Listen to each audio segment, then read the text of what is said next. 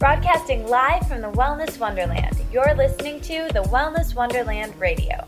I'm Katie, and each week I chat with the most inspirational people on the planet on how to stay inspired in all areas of life. As you listen, feel free to tweet at me at Katie Dalebout or use the hashtag Wellness Wonderland. I'd love to hear your aha moments. So grab your headphones and listen on the go, or cuddle up with a notebook as we dive in deep with authentic conversations right here in Wonderland.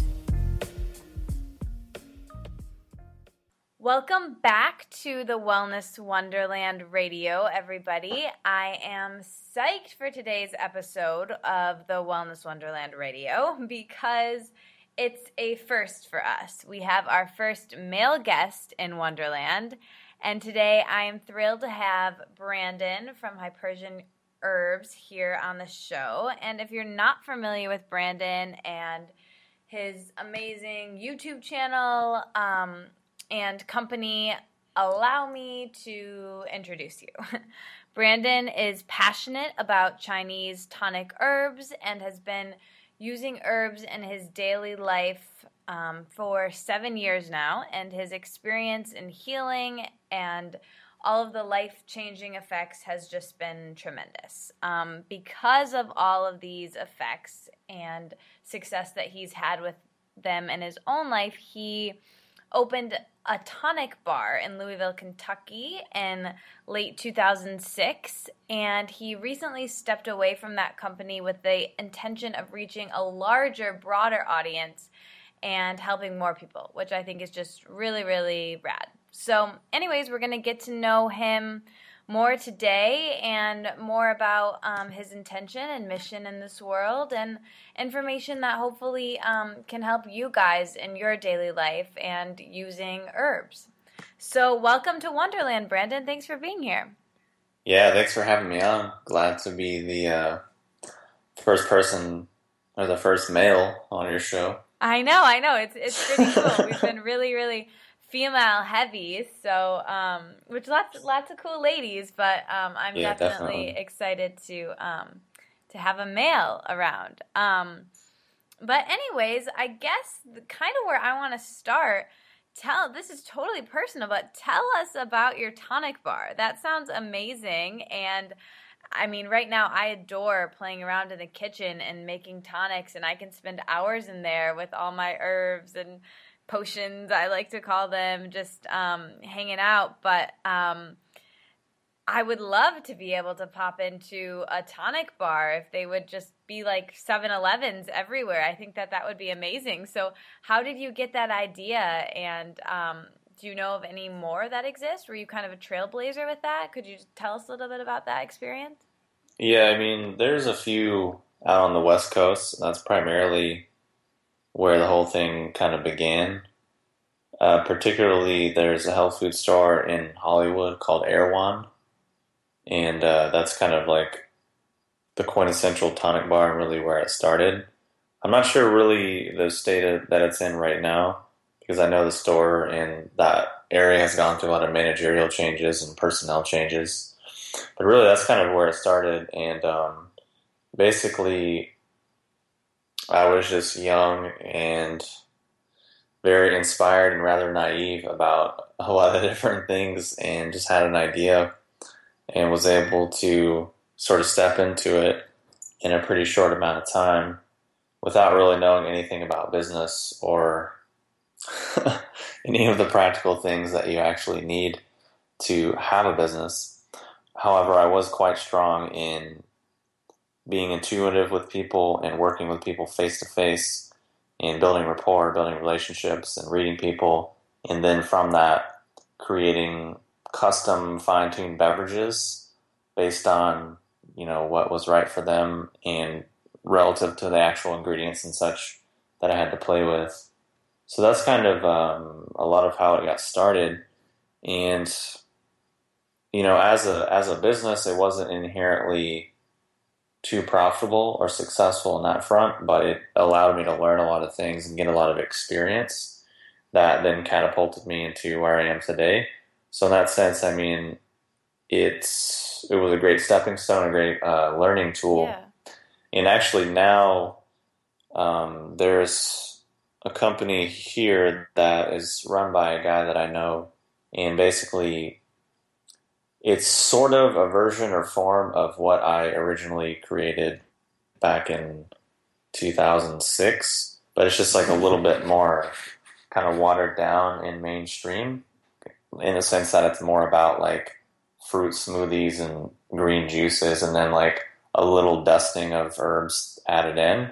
Whereas my whole thing was like all herbalism, all superfoods, and no like fruit smoothies, no vegetable juices and stuff, which was a real shock to the conservative Louisville marketplace. Right. They weren't really ready for it. But like I said, I was rather naive and quite inspired at the time, so I was able to do that. But luckily now this guy has taken that original idea and whatever pieces were left and turned it into something which is doing actually pretty well. And he has a couple locations in the city, so I'm very happy to say that Louisville actually has a juice bar and actually has a place where you can get fresh green juices and high quality organic smoothies and with some herbs and foods added in.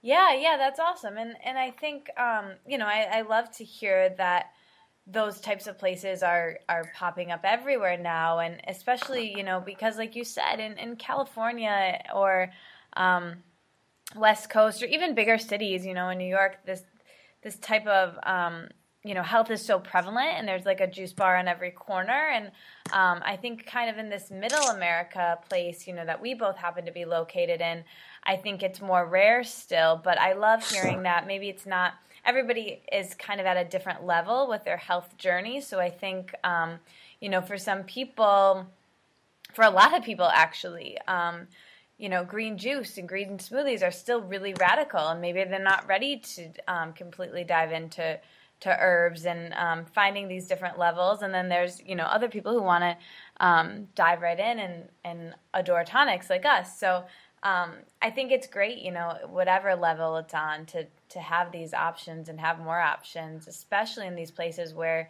it might be a little shock for people, but at least it's opening them up to all of this, right?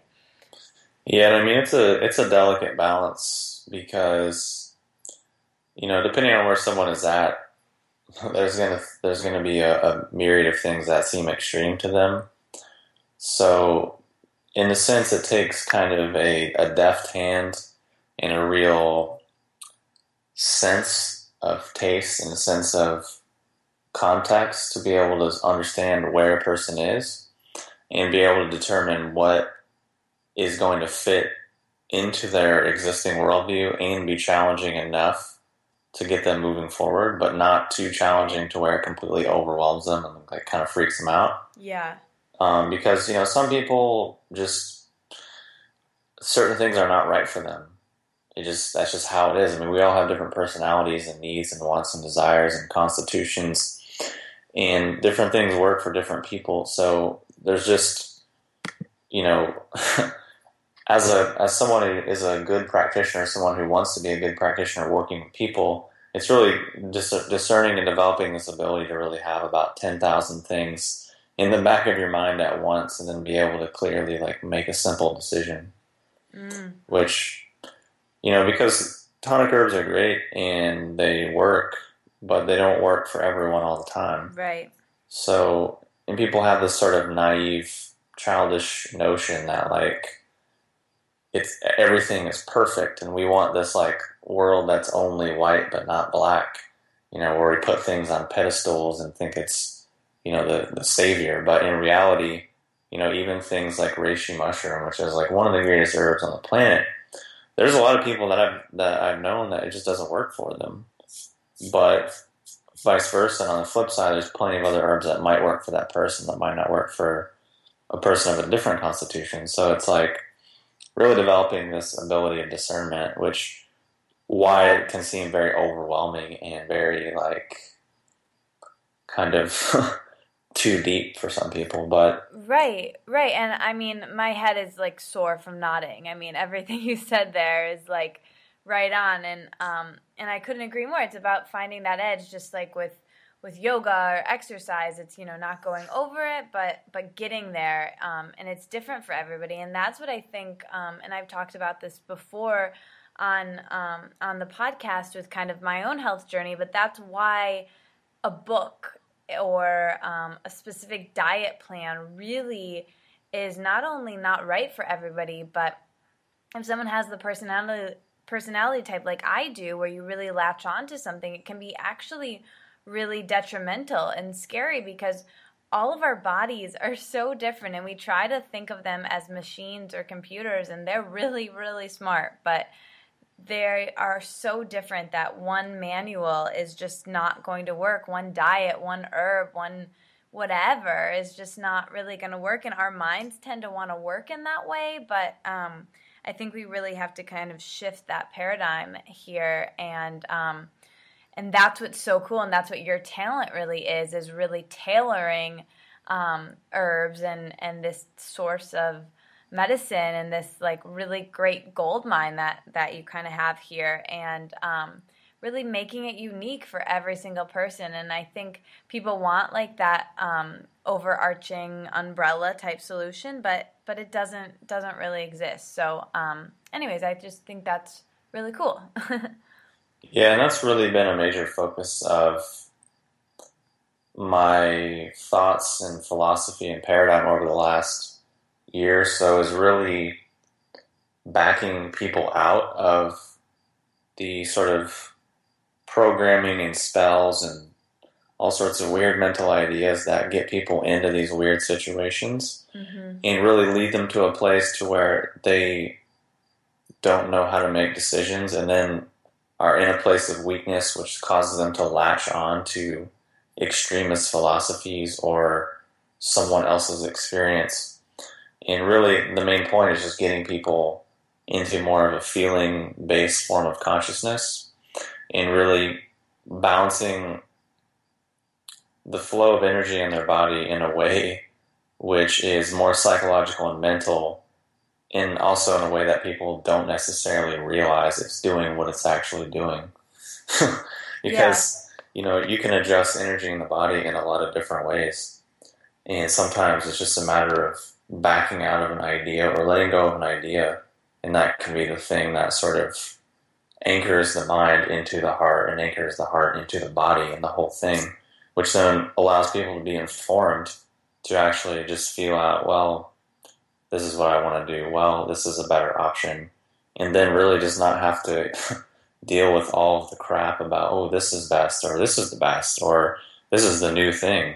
This is the new fad. You have to have this herb or supplement or this diet, or else you're going to die, or like some extremist claims, because, we live in a very commerce-based world, which is based on capitalism, which is based on constant growth. So as a result, the underlying philosophies of this like modern health paradigm is this need and desire to always come up with something new, always come up with something fresh, the next greatest, the biggest, the baddest, the whole thing. And then people just sort of buy into that and get trapped into it and really get on this weird little roller coaster ride that is more akin to a hamster wheel, where we're like running and expending all this energy and time and money and focus and life force, but not really going anywhere. And that's convenient, because without that sort of hamster wheel, a lot of commerce wouldn't be able to take place. So really a lot of what I focus on is trying to get people to see things in a way that allows them to make the choice of whether or not they want to run on the hamster wheel anymore, or whether or not they want to kind of tune into their own inherent intelligence. So that's really kind of where I'm at more so, and that might lead people to a path of taking herbs and supplements. It might lead them to a path of not doing that. You don't really know where it's going to take them, because, the body has that knowledge, the body has that wisdom, but the mind just kind of gets in the way of all of the things. Yeah. Well, I think, and just to get personal and get really transparent, like for me, this is something that I still struggle with, and really is that using my body and my intuition as my greatest teacher and my greatest support when, there is still a little part of me, a big part of me that, wants, right now it isn't in a doctor, it isn't in a like drug or anything, but I still want that special herb that's just going to cure what I'm having in the moment, or that special person, that coach or that teacher or that book or that special meditation to just like fix everything and like the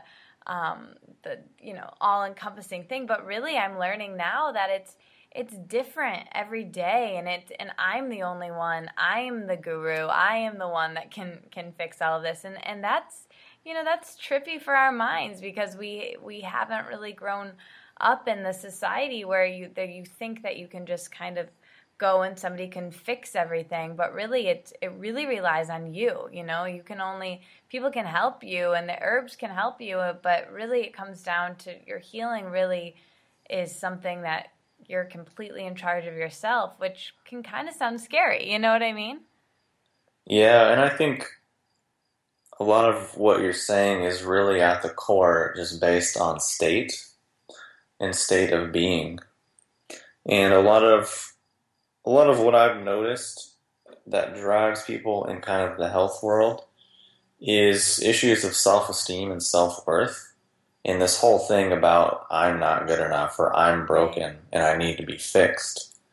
And that's not necessarily good or bad, right or wrong, because a lot of mechanisms in our culture run off of that paradigm. Religion runs off of that to a large degree. A lot of spiritual things run off of that.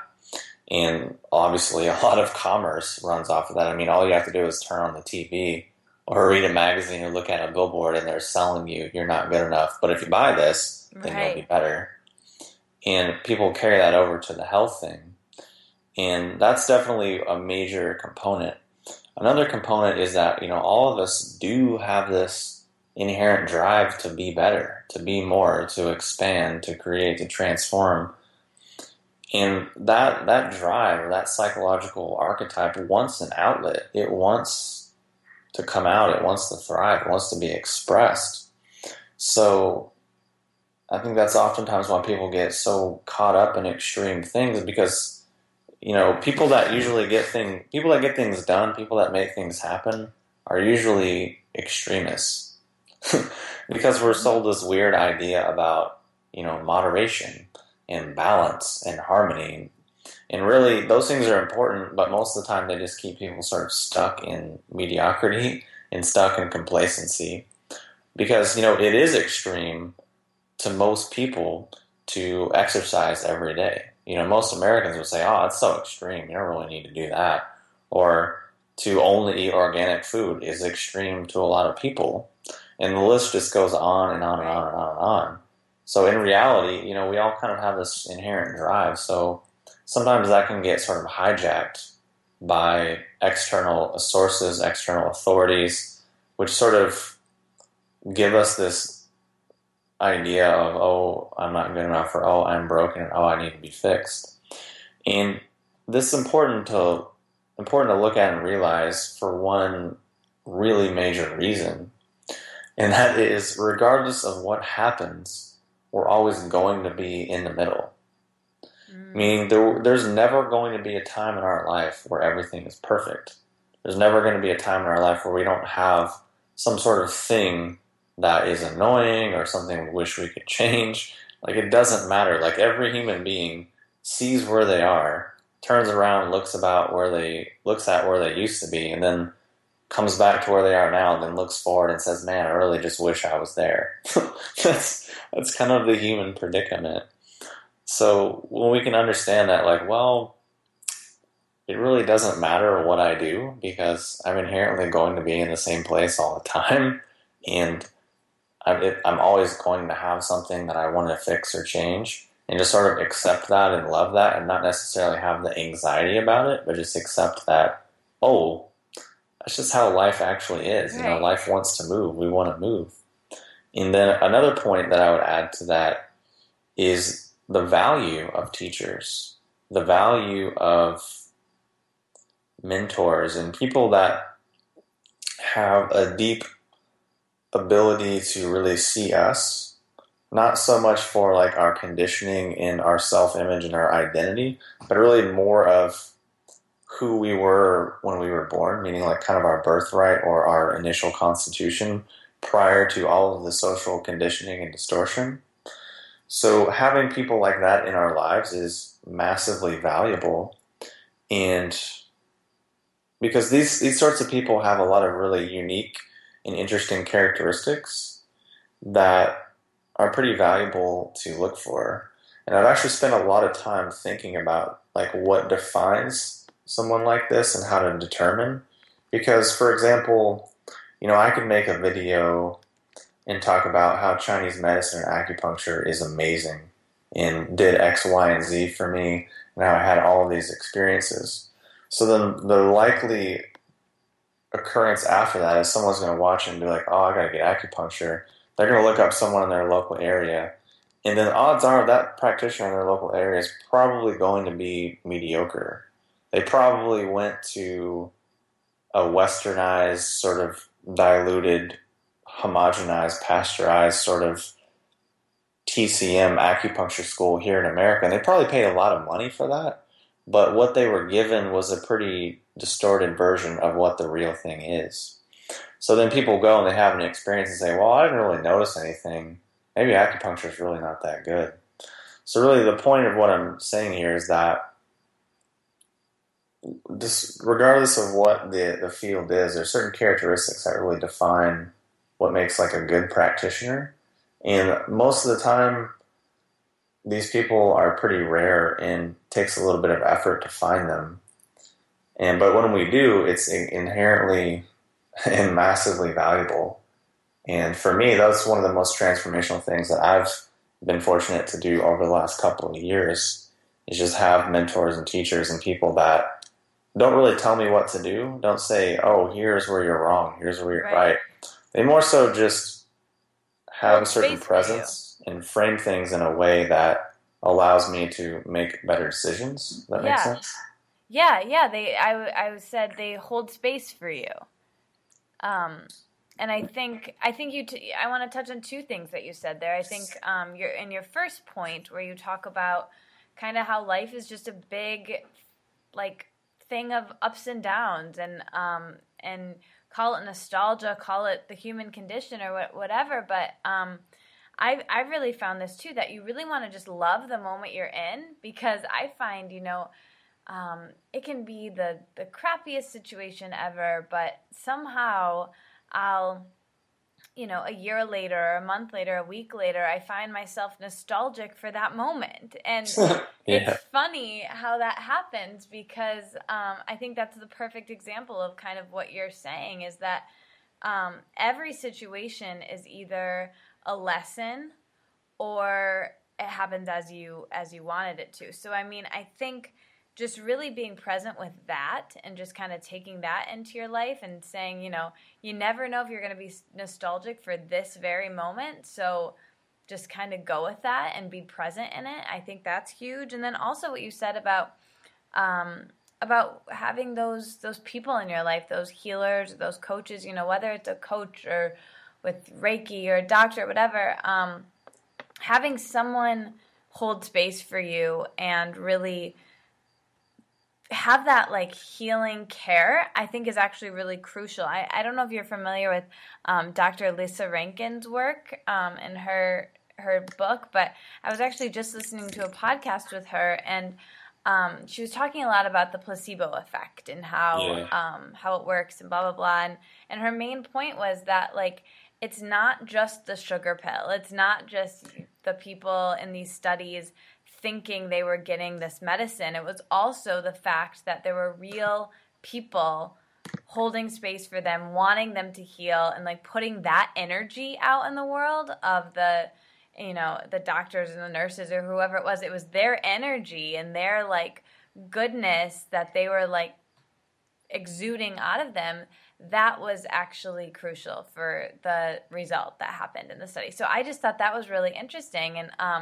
and in my own life was something that I was healing. As soon as I got honest and like shared it with my inner circle of closest friends and people around me, that's when I could like really start healing. And I think that sense of honesty and just having people in your life, whether it's in like a professional capacity or just being able to get really honest with the people who you trust, I think is really crucial. So anyways, this has been awesome so far. I have not asked one question on my list, and this may be the longest podcast ever, also with the first male and longest 2 records in one podcast. But Nice. yeah, but yeah, I think we've touched on some really good stuff. So yeah, I guess the next thing I want to do is really just kind of, and we can talk more about that too, but I'd like to just kind of zoom the lens out and kind of get more information about you and kind of how you got started on your health journey and how you got started with herbs in the first place. Do you want to just kind of tell us about that? Take us back with your bio and history? Yeah, definitely. I would say we could start the story probably when I was a teenager. As when I grew up, all the way till when I graduated high school, I was always very active and very athletic, and played a whole amount of different sports all at the same time. So pretty much full year round, I was playing a different sport: track, cross country, baseball, basketball, soccer. Then on top of that, just playing like football and other things. Busy guy. Yeah, I mean, I just had a naturally sort of athletic body, and that sort of thing always came pretty easy to me. And I just enjoyed it and had a lot of energy for it. Even though at the time I was, of course, resisting it as a child, because all I wanted to do was, watch TV and play video games and whatever. So I'm lucky that, I was really active as a child and as a teenager, because that really allowed me to develop a lot of things, especially running long distances really will test your willpower and your ability to just do something. Now, obviously, I'm not really into it anymore. I think it's a little sadistic and a little bit sort of mean, but I definitely appreciate the experiences that I had. So that was one piece of the equation. And then as I matured and got older through, junior high and high school, I just noticed that I was really depressed and anxious most of the time, and just really felt lost and detached and just sort of in a pretty negative space most of the time. And didn't really understand why, didn't have any answers, didn't have any solutions. And of course, the modern paradigm had no real, or the modern mainstream paradigm had no real insight or guidance for me, other than like, oh, here's medication, oh, here's drugs. I'm like, that's a waste of time. Right. Which my health journey started, I guess you could say, when I was in probably seventh or eighth grade, and I used to get headaches a lot. I used to get really bad migraines, is what I call them, where my head would just hurt really, really, really, really bad, and there was like nothing I could do. So, of course, parents are like, oh, well, we got to take you to the doctor. Doctor says, oh, yeah, you got headaches, huh? Okay. I think they did, I don't know if they even did any testing or whatever. It was just like, well, I'm going to go ahead and write you a prescription for this medication, and come back and see me in 2 weeks. Let me know how it goes. And that whole ordeal, the whole time I spent with the doctor was probably less than 5 minutes. Just sort of walked in and was like, oh, got headaches, huh? Here you go. Boom, done. So then I was like, okay, went about my life, took the pills, nothing happened. And then I realized, like, man, that whole ordeal was kind of stupid. Like, I didn't have the language or really the vocabulary or the understanding at that time to understand it, but something about it was just pretty, honestly, just ignorant to me. But, going back and knowing what I know now and looking back, I can understand that maybe it had something to do with the fact that I hated most of my life. I hated school. I hated going to school. I hated waking up early. I ate Pop-Tarts and Gatorade for breakfast every day. I had fast food for lunch, and I probably had some sort of junk for dinner. So I'm like, okay, well, that's why I had headaches, obviously, all of these different factors. But, a doctor couldn't figure that out. Someone who spent who knows how much money and went to school for how long couldn't just tell me, yeah, dude, maybe you should not eat Pop-Tarts and Gatorade every day. Maybe you should learn how to relax. Maybe you should go to bed at a better time and not stay up late and wake up early. Like, all these simple, obvious factors. So, but anyways, that was the first experience So where I really, silly. I mean, it's pretty hilarious. Yeah, But system. it was the first experience that made me sort of question that system. And then just observing the experience of my family members, them going through their different things and seeing what happened and whatever, and realizing that most of the time, nothing really got better. Oftentimes it just got worse, or it just kind of changed, or got covered up, or they just got dependent on more and more drugs.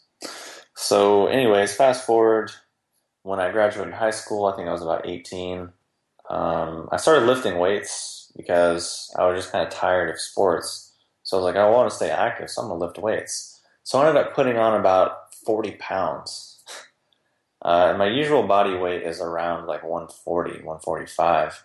And I ended up getting up to around 180, which for my frame is not good because, again, I have a naturally lean, slender build, which is why I was able to just run and be comfortable at it and not really worry about it because I just have that natural body type.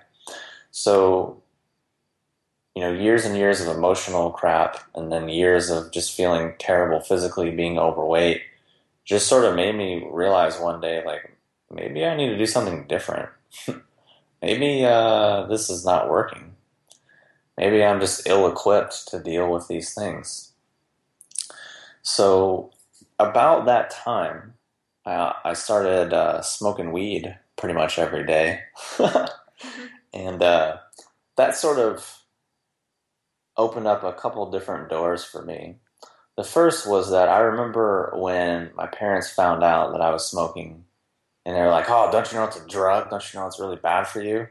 And, at that point, I of course, read up all the information about hemp and weed and the history of marijuana, and, I knew all the facts. So I kind of gave them the download about the real story. And then I was like, you're getting mad at me because I'm smoking a plant, but look at your medicine cabinet. You have 30 bottles of drugs, which are deadly, in your cabinet, but you're yelling at me. And I was like, let's just take a look at that. And I sort of just left the room. And that was kind of the last conversation we had about it. But really, that conversation isn't the point. The point is it made me realize, this is a plant. I was like, I'm taking a plant and it's making me feel different. And at that point, I was sort of buying into this modern mainstream idea that what you eat doesn't matter. Plants are just stupid plants. Food is just what comes out of a factory or what comes out of the freezer. And then it made me realize, wait, this plant is making me feel different. I wonder if other plants can make me feel different. So then I just coincidentally was working at a library at the time, and I started reading books about yoga and nutrition and juicing and this whole thing. So I just got really into juicing, started getting into organic food, started doing yoga, and lost a bunch of weight, felt a lot better. I was like, wow, this is pretty cool. I'm trying new things and doing new things and feeling way better. And really from those initial experiences, it all just really snowballed and did one step after the other. And really through that, I got into all different variations of diets and fasting, cleansing and yogas and meditations, a whole myriad of different things from the span of, the age of 20 to about where I am now, which I'm 29. So in combination with the fact that when I get into something, I'm pretty much 150% into it obsessively. So that's just kind of how my mind works. I'm the same way. Yeah. So I just really, got into it and had a lot of experiences, some good, some bad. some excellent, some underwhelming. But that's more or less just what led me to where I am now. And just really, in a nutshell, I just honestly felt terrible physically, emotionally, mentally, and spiritually. And honestly, I wasn't very smart. I wasn't very intelligent. Wasn't very motivated. I was shy. I was anxious. I was angry. I was antisocial. It was a whole lot of things that I'm not really anymore. Right. It's funny to even hear you say that because right now, YouTube's your greatest platform and you seem none of those things. So clearly that this stuff is working for you. It was really interesting to hear that story. Thanks for sharing and being so authentic there. But I guess I'm curious, when kind of that happened as your health journey, when did you decide to make it your career? And can you kind of talk us through that? Yeah, I think the first career thing probably started with the tonic bar. And before the tonic bar, I worked at a juice bar.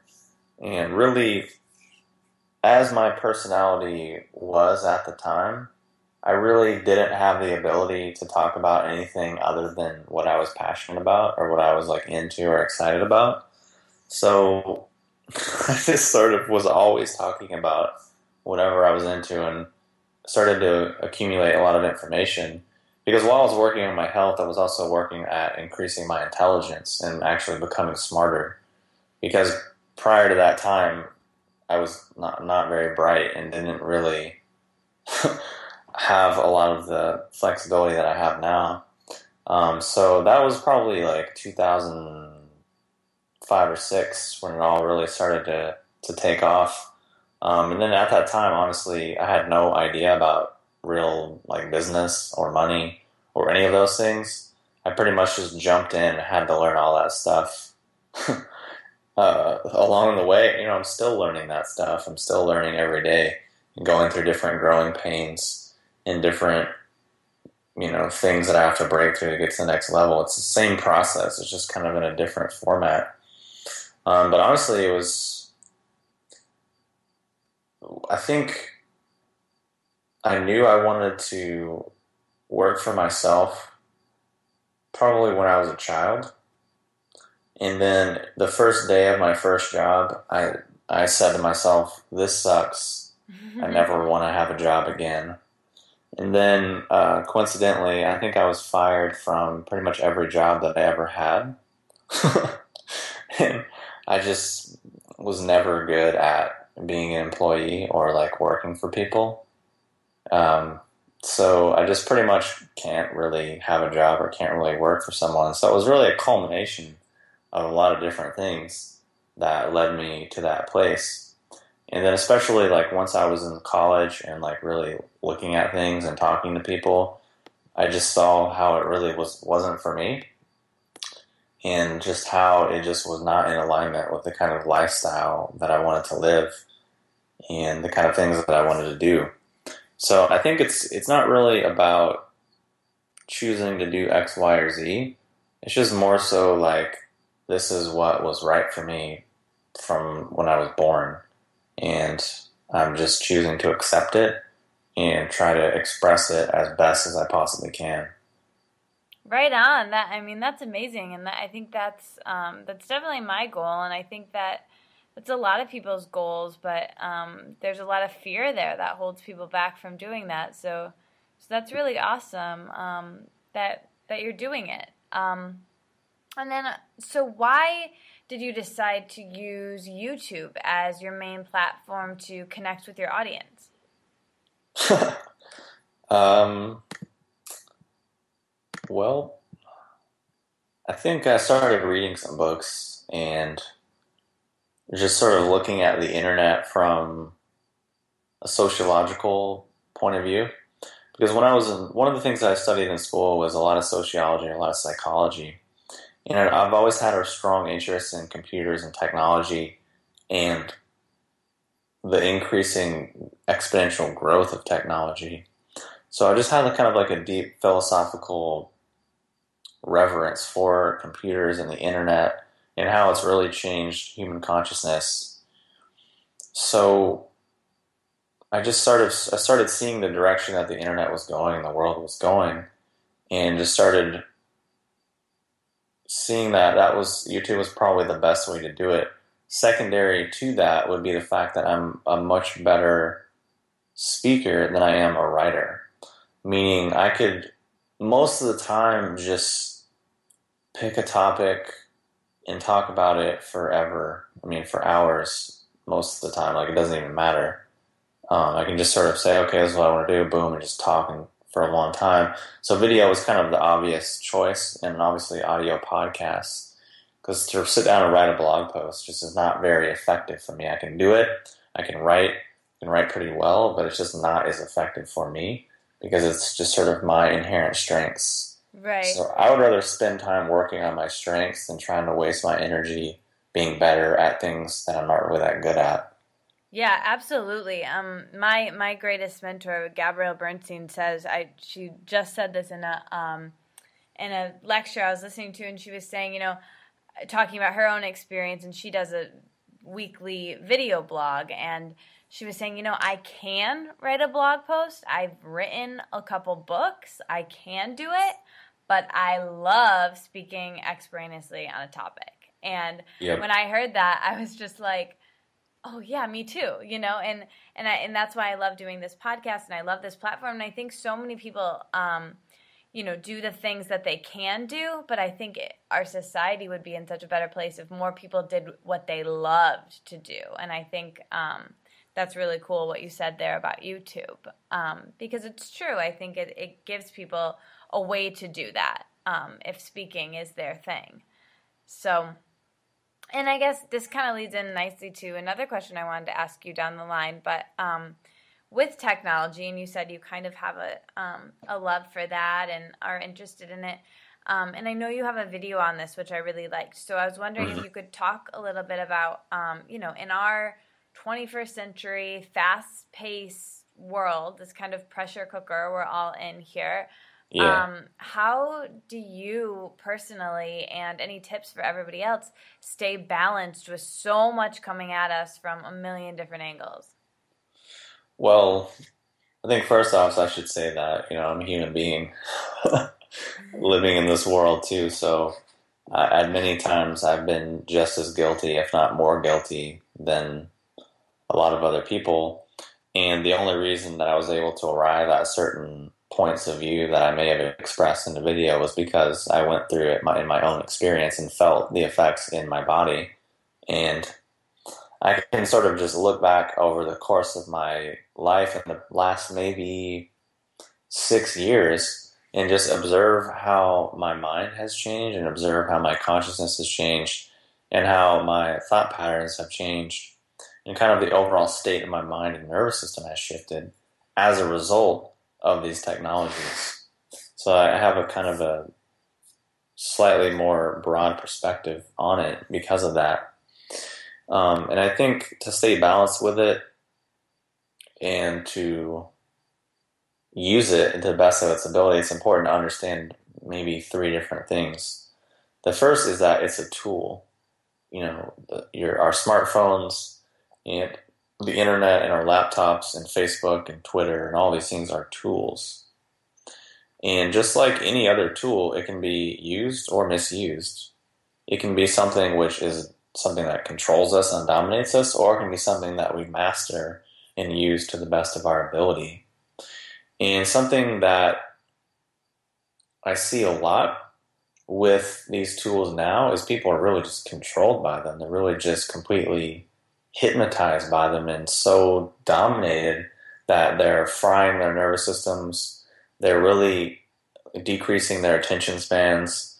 They are really wrecking their adrenals and setting themselves up for a lot of issues down the line. But the problem is that a lot of times people don't have an anchored sense of calm and balance. So they don't even know really when they're feeling stressed and unbalanced because they don't have that comparison to go back and forth. So one thing I've worked on a lot in the last couple of years is anchoring calm and balance. So when I get out of that and I feel the way these things affect my nervous system, it's pretty offensive and it's pretty gross. So understanding those things is important. And another thing that I notice a lot is people just being very sort of narcissistic and pretty shallow in how they use the tools. But again, it's just a tool. So it's about the individual coming back to themselves and saying like, well, what am I really doing? What do I really want to do with this? What do I really want to create? What do I really want to express? Because we are empowered to share and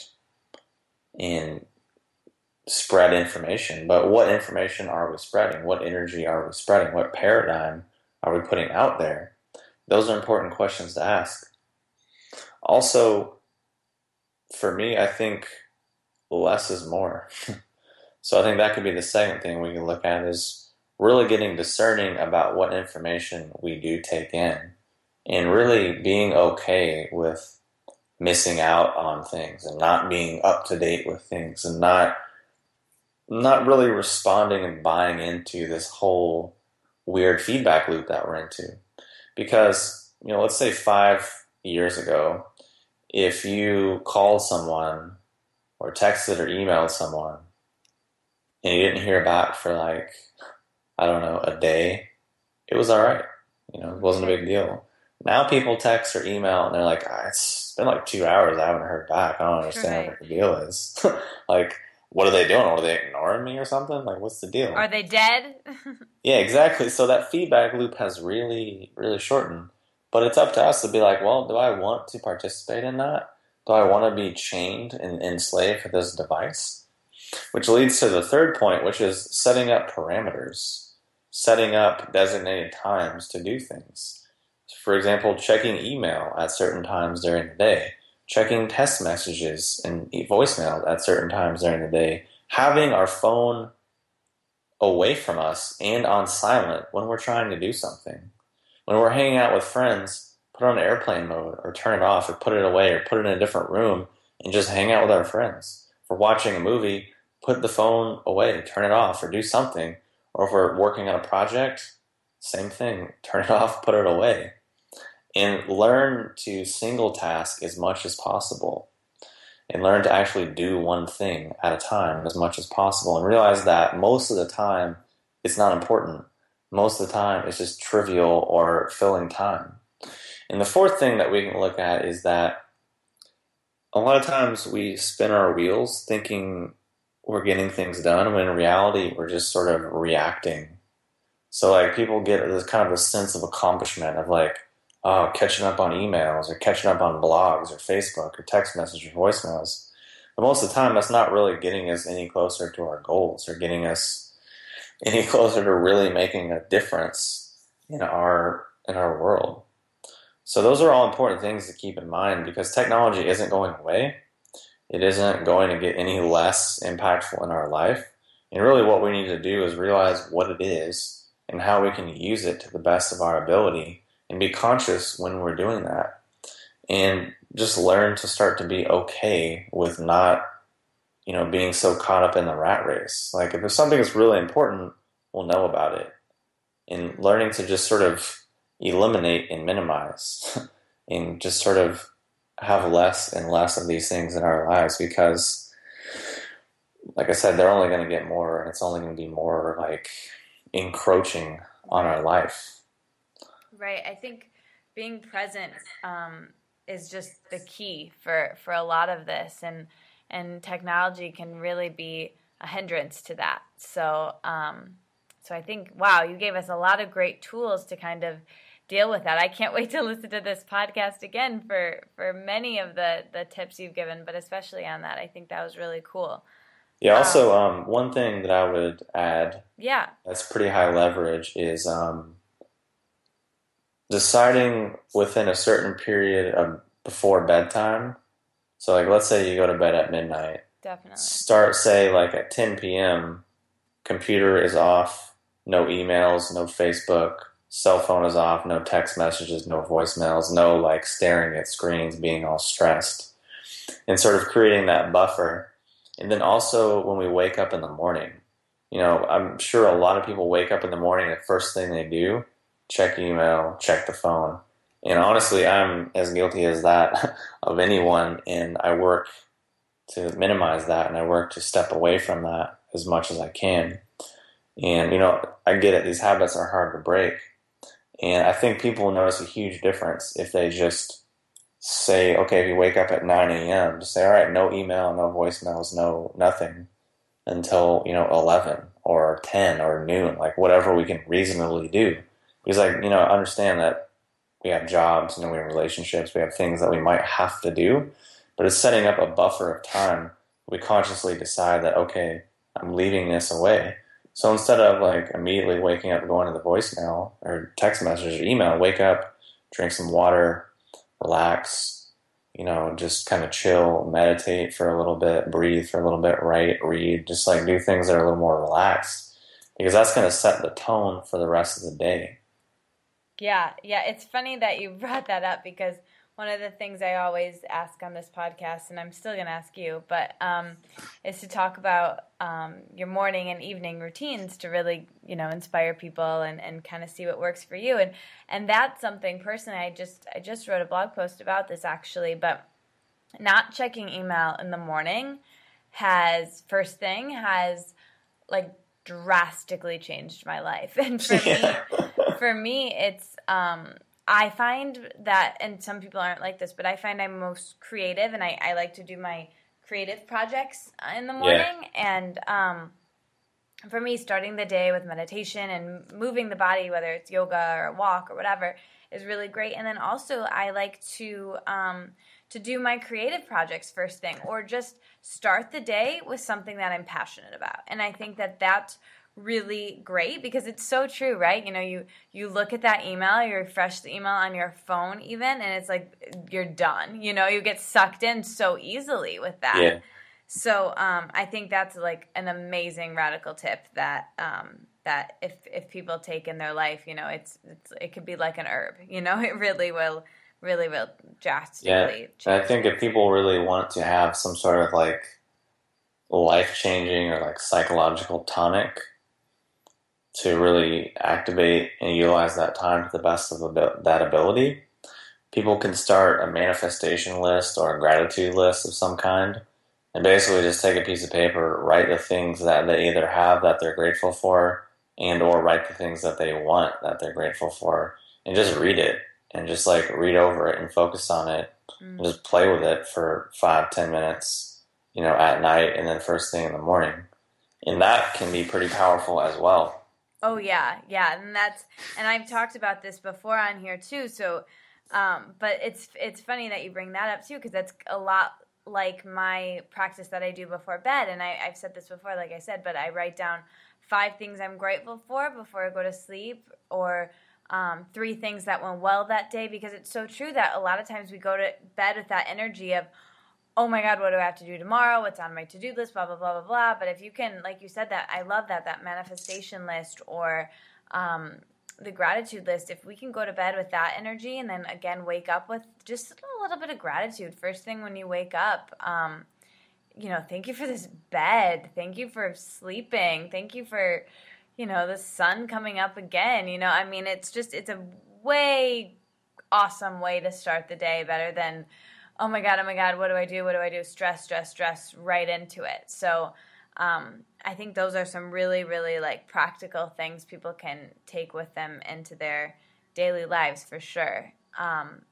And speaking of the practical, I guess it's so funny how the time has just like flown with you. I'm looking at the clock right now, and I'm thinking, oh my gosh, we're not following that rule for the computer tonight, but there's just so much more I wanted to ask you. Sure. But I guess the next thing, really kind of getting personal and talking about health a little bit, since with you and your experience, how do you feed yourself and support yourself now with supplements and herbs and tonics on a daily basis to kind of function optimally? Could you kind of walk us through what you're doing for your personal dosha or body type or whatever, and knowing that won't work for everyone, but just maybe some overarching tips there? Yeah. Kind of a big question. Yeah, there's a lot there. So I guess dietary wise, I eat kind of a paleo sort of diet, um, as that just works really well for my constitution, my metabolism, whatever. Um, and as far as like herbs and stuff, uh, really into more just like balancing adaptogens. So for me, where I'm at now, I'm more into things that are kind of calming and nutritive. So things like, goji berry or lycium, things like gynostemma, reishi mushroom, things more along that line. So typically I usually just wake up in the morning, have some spring water, and then kind of just chill for a little bit, maybe take some supplements with that, and then have breakfast. And then one major component for What's your typical breakfast? Usually like eggs cooked in some way and vegetables. Nice. With fermented foods. So fermented foods are pretty big for me. I try to have some sauerkraut or some fermented vegetable and or kombucha with pretty much every meal. So that's kind of a big thing.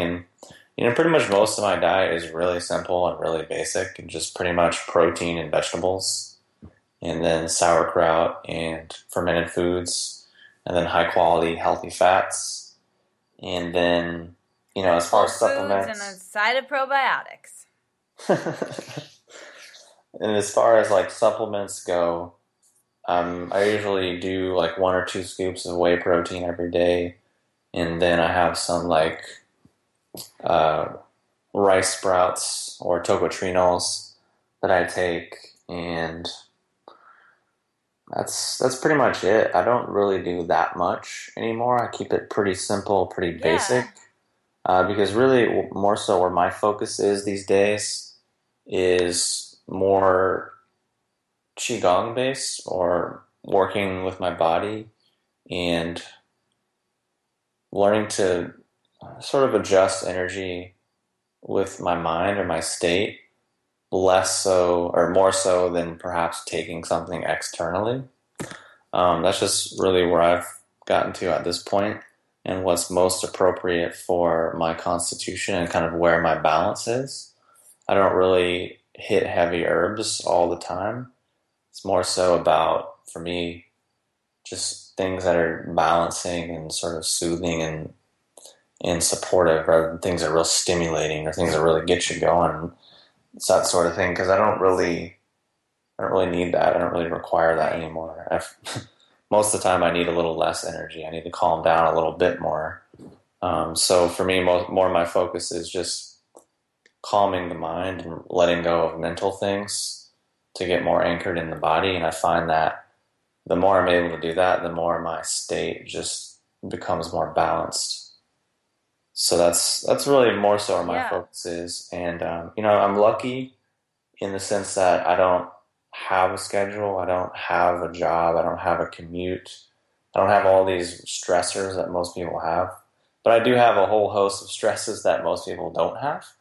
But in the sense that I don't necessarily have time schedules and constraints, I can sort of just wake up when I want, eat when I want, work out, do these sorts of things. So I'm able to just sort of be a little bit more flexible with, what's right for my body. Because a lot of times in the past, I was really ramping myself up and getting myself stimulated and amped to deal with a bunch of crap that I really didn't want to deal with or didn't need to deal with in the first place. So that was a lot of my motivation for like, oh, I need to take this or take that or do this or do that.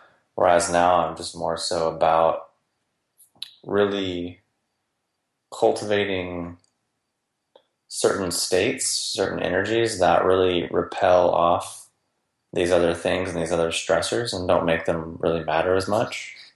That makes sense? Yeah, definitely. I think a lot of that was really, really great and really great for our listeners to hear, that there's so many different diets and different things. And I really liked what you said, paleo works for you. That's not going to work for everybody. It may not work for me. It may not work for the person who's listening, but I love to find out what is working for all these different people because I know there's so many different body types listening to this, and I think that it's really cool for people to see all these different options that there are. And there's not one book for everybody, not one roadmap for everybody, but it's really, like you said, tuning into your body enough to know what is working and what's making you feel balanced and what's making you feel good, and just really being in tune with that. And I think that's really awesome. So I guess my next question for you, talking about herbs. So for someone just getting into this, who hasn't really worked with tonics or herbs before, what would be your suggestion for someone wanting to get started? How would you coach someone with that? I would say just start off with Gynostemma or holy basil. Those are both herbs that are pretty cheap and taste pretty good and are really easy to use. And they're both really balanced in that they can work for a lot of people. So those are usually the best two starting things, because they're not really going to throw people in one direction or the other. They're just more so going to be more calming and balancing. And things like holy basil, I mean, most people can go to Whole Foods or their local health food store and buy organic India holy basil tea and start off with that. Likewise, people can get Gynostemma from my website for $25 for an 8-ounce bag, which is literally months and months and months and months worth of tea for a really cheap price. But Gynostemma and holy basil are both really amazing tonic herbs that really help modulate the stress response and calm down the adrenals, and really just help people feel a bit more calm and embodied. Yeah. So just to be really clear about those two, is it best to have those two herbs in tea? And how often would you recommend having that type of tea? I mean, I would say the easiest and the cheapest way is just to get those two things and make a tea. So just like you would make green tea, you heat up the water and then you steep those things for 10 minutes, strain it off and drink it. You can add sweetener if you need to, or, honey or stevia or whatever. But they both taste pretty darn good, so most people don't even need it. Those are definitely options. But those things, you can drink it at least once a day.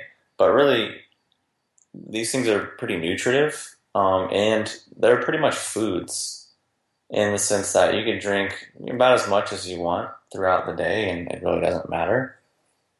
So you just kind of pay attention, and if you feel like drinking it 3 times a day, then have 3 cups a day.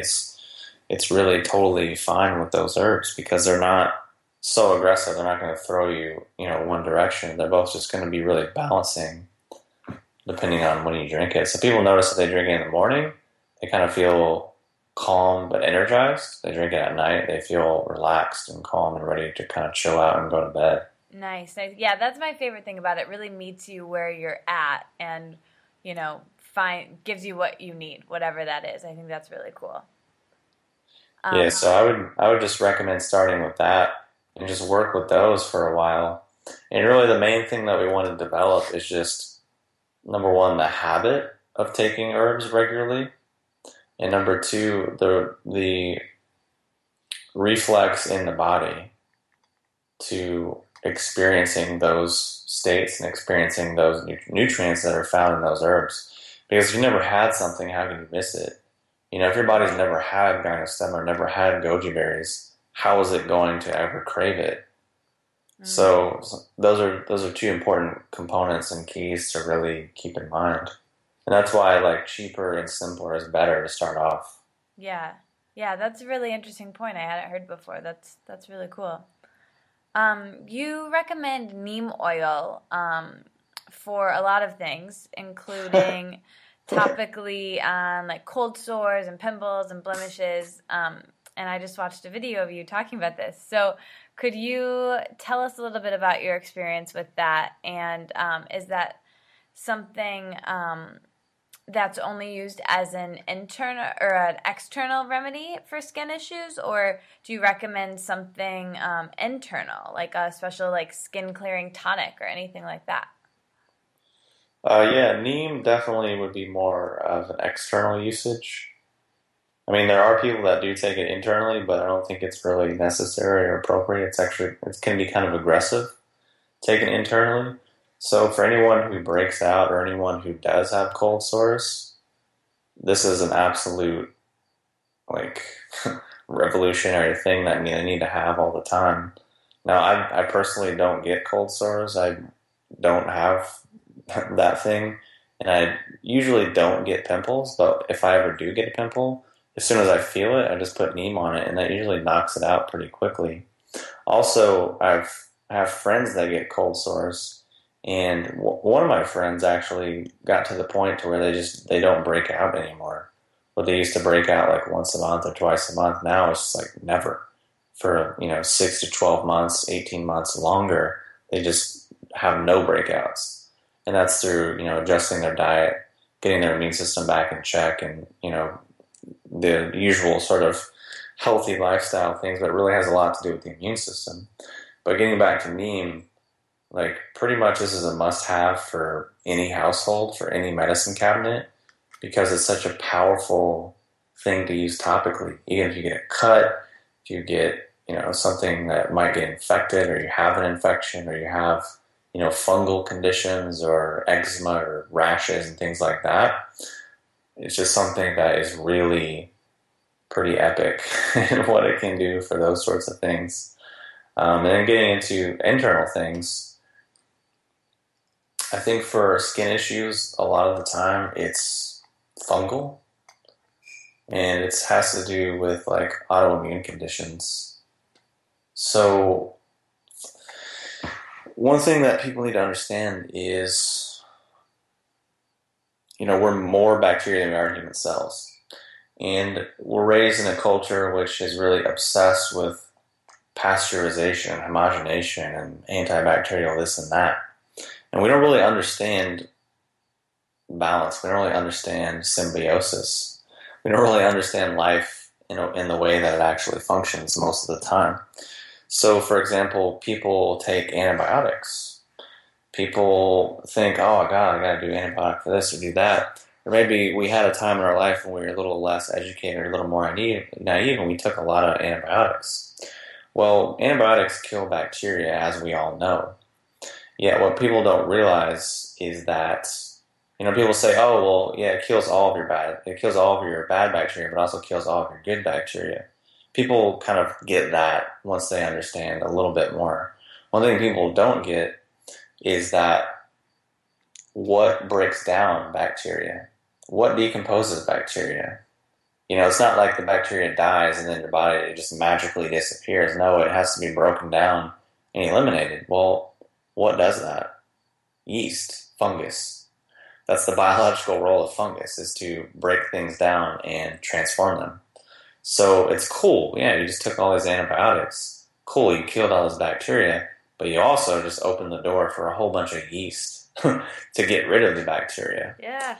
So people really live that kind of lifestyle, and they drink tap water, and they don't take probiotics in the right ways, and they eat a standard American diet, and the list goes on and on and on and on. So most people walk around with a whole host of organisms and bacteria that aren't really that keen on life and health.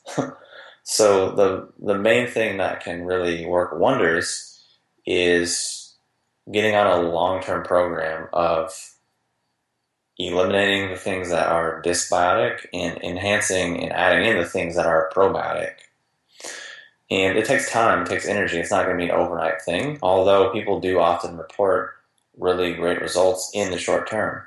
So that, in combination with eating the right fats, and things like coconut oil and olive oil, avocado oil, high quality fish oils, ghee, and whatever nuts and seeds, these sorts of things that are actually healthy for the body. Because trans fats and fried oils and most of the mainstream oils, those things are usually solid.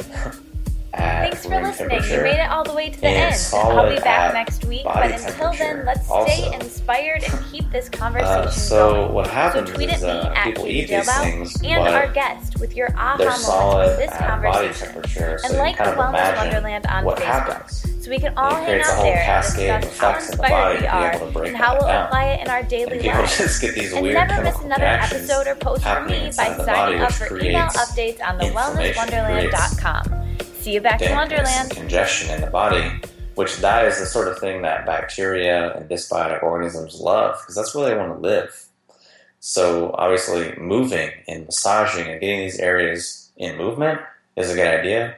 Eating better is a good idea, and probably getting on probiotic foods and lifestyle habits is also a good idea. Going further, this person could also look at things that have to do with like self-esteem and self-worth and self kind of identity issues. Sometimes that can have a lot to do with things on the skin. But really, once we get to the emotional piece, it has a bit more to do with each individual person's experience and the story they tell themselves in their head about how the world is and how they fit in it. But just from a purely nutritional point of view, I think those few things we talked about would probably be a good starting point for someone to start to make positive shifts. Yeah, for sure. Getting back, I think that's going to be really helpful for a lot of people. Because it is something that so many people can relate to and have, even if they don't struggle with it, maybe daily, something that comes up in their life that they'd like to fix. And so I think that that'll be really helpful to a lot of people, like I said. Getting back to you, though, and your experience, how do you hear your intuition, that voice inside you? How do you hear that? Where and when do you hear that the loudest? And how do you remind yourself to kind of follow that voice? For me, it's more of like a gut sort of thing. Mm-hmm. It's not really from my head. It's more from my gut, and or like a flash of insight or kind of a feeling. That's usually where it comes from. And for me, it's really more so kind of becoming ignorant and stupid in a sense, meaning ignorant in the sense of ignoring external inputs, and being stupid in the sense of lessening my inputs, meaning lessening the amount of media and things that I consume that usually just add more clutter and confusion. Nice. So those are a couple of the strategies, but really that's how it works for me, and that's kind of how I look at it. Yeah, for sure. I think that's helpful. So one of the last questions I have for you, where do you see general holistic health and wellness in 10 years? And where would you like to see it? I mean, I see it pretty much the same as most other industries, in the sense that, there's this principle, the 80-20 principle, the Pareto principle, which says that, 80% of our results come from 20% of our efforts. Likewise, you could say that in any given industry, most everything is crap, but a very small percentage is really good. That's I'm not making that up. I'm not really just like on a soapbox. People can look at Pareto principle or the 80-20 principle and see that that's more or less a natural thing in the world. And we can apply it to a lot of different things. So that's kind of how I see it. And I think we can look at most industries and realize that there's usually certain people that are trailblazers and that kind of do their own thing. And then there's a lot of people that just try to catch up and copy them and try to do what they're doing. And people just kind of copycats. For example, there's a whole lot of health people out there right now on YouTube and Facebook and the whole internet sphere that basically just are like David Wolf clones. They watched a bunch of David Wolf videos, they read a bunch of David Wolf stuff, and they just basically repeat whatever he says. Change their middle name to a fruit. Yeah, I mean, it's like, okay, well, that's what you gotta do. I mean, I think as much as things change, as much as they stay the same. So, in the holistic health field, there's a lot of practitioners that are really good and are really amazing. But most of the time, they have little or nothing to do with the quote-unquote holistic health field because they're usually too busy doing their own thing to like really be involved with all of the sort of obligation that comes with being involved in a thing or a niche or a community or an industry. And that's just really been my experience. every amazing practitioner, body worker, teacher that I've ever known or come in contact with, they really don't have time for a lot of these things that a lot of people spend their time on because they're too busy like getting things done and doing things. They're too busy doing that to like worry about trivial details a lot of the time. So, long story short, the industry is growing at a massive rate, and there's just going to be a lot of crap that's going to come out, just like there already has been. And there's going to be a lot of good things that will come out too. And it's just up to each person to be able to filter and realize like what's good and what's appropriate and what's helpful. Yeah. And I think the biggest way to do that is just educating yourself as much as you can. And that's kind of the greatest tool to be able to do that. Yeah, I mean, that's why I think deprogramming a lot of this weird fear-based stuff is for the best, because once you kind of deprogram those things, you can start to see them for what they are and see when other people are using them, and then you're just not really attracted to it. You just don't buy into it. Right. Just kind of see it for what it is and, move on. Yeah, I think that's really powerful.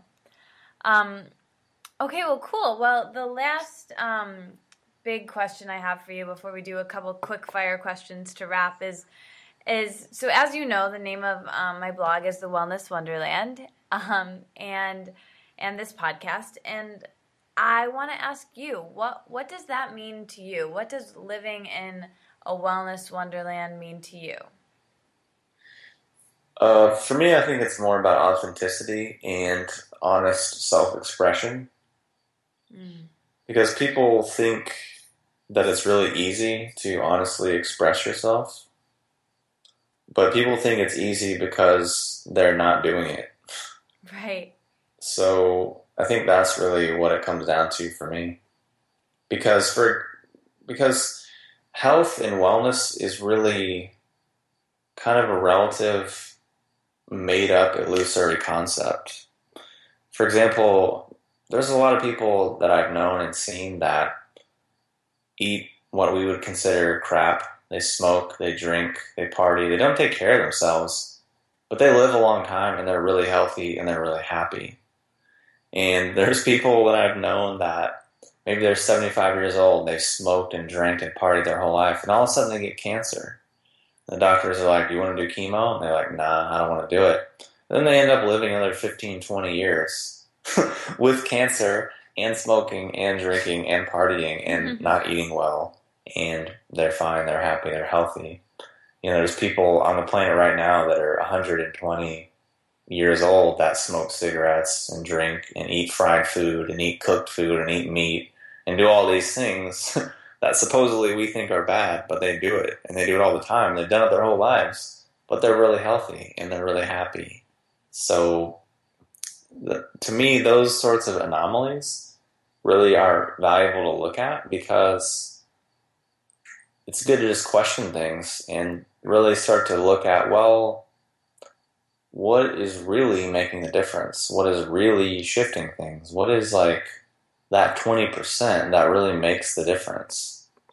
So that's kind of really a bit more of where I'm at right now.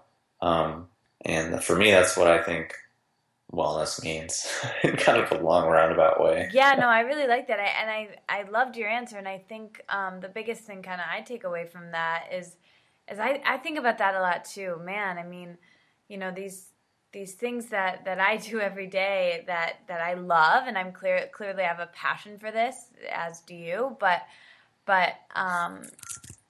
there's people who don't, who it's not their thing, and they're just fine. And it really goes to show that like what you think is so much more important than anything you do or drink or eat or anything. It's really, our thoughts are really our biggest friend or enemy, and I think that's kind of has a lot to do with what you were saying there. So cool. Well, this has been absolutely awesome. I want to wrap with just a couple of quick fire questions, but sure. I thought I would leave you with a challenge. Are you up for it? Yeah, sure. Some homework perhaps for the Wellness Wonderland? Sure, I'll see what I can do. Okay, cool. Well, I was wondering if you would create for us a little tonic for me and Wonderland. Something that would just kind of promote an authentic, balanced, passionate, inspired life. And we will put that in the blog post with this podcast. What do you say? Yeah, I mean, that sounds like an easy challenge. I already know what it'll be, so we're good. Okay, nice. Well, there you go. All right, cool. Well, let's go into a couple quick fire questions before we wrap. You ready? Let's do it. All right, favorite color? Violet. Favorite yoga pose? Headstand. Favorite day of the week? I don't know. That's a hard one. I don't think about days. Man, you can't answer day of the week, but you Monday. do the tonic easy. Monday is my favorite day. Oh, wow. That's interesting. Favorite hour of the day?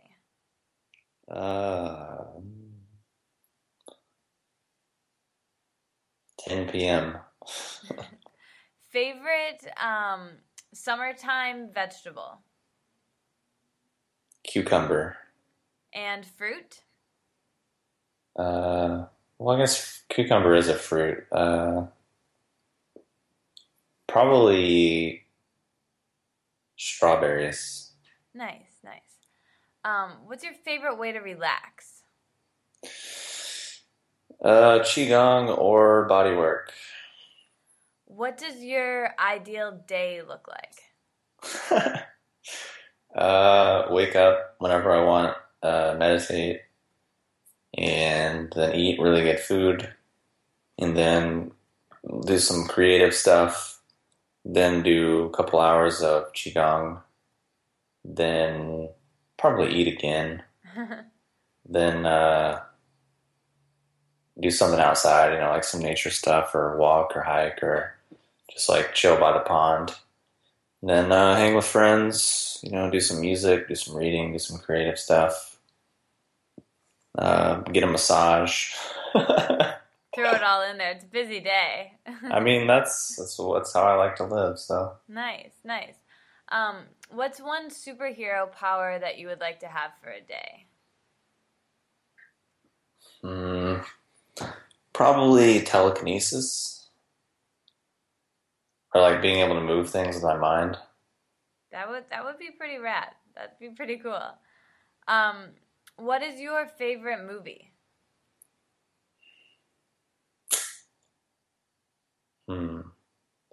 Well, right now I really like the Jobs movie. Oh, I've been wanting to see it. I can't wait to see it.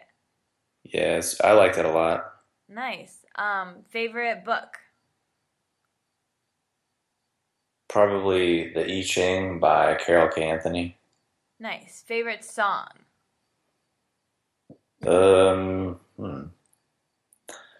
Probably this Chinese classical song called Flowing Water. Nice. What about the first 3 things you do when you wake up and the last 3 things you do when you go to sleep? I mean, I usually Don't say check your email for either. I mean, do you want the honest things or the real? I don't know. Honest. All about the honest. I usually pee, brush my teeth, and drink water. Nice. And then I usually do those before I go to bed. Yeah. Too. I like that. We're all about authenticity here in Wonderland, so that's good. Well, this has been so fun, Brandon. I loved getting to know you. So can you tell everybody where to find you and kind of what's next for you and what you're most excited about? Yeah, definitely. As far as current projects, I have Hyperion TV, Hyperion Herbs. Those are both .com, so HyperionTV.com, Hyperion. We'll have the links below, too. And then I have another company called OrganicShizandra.com.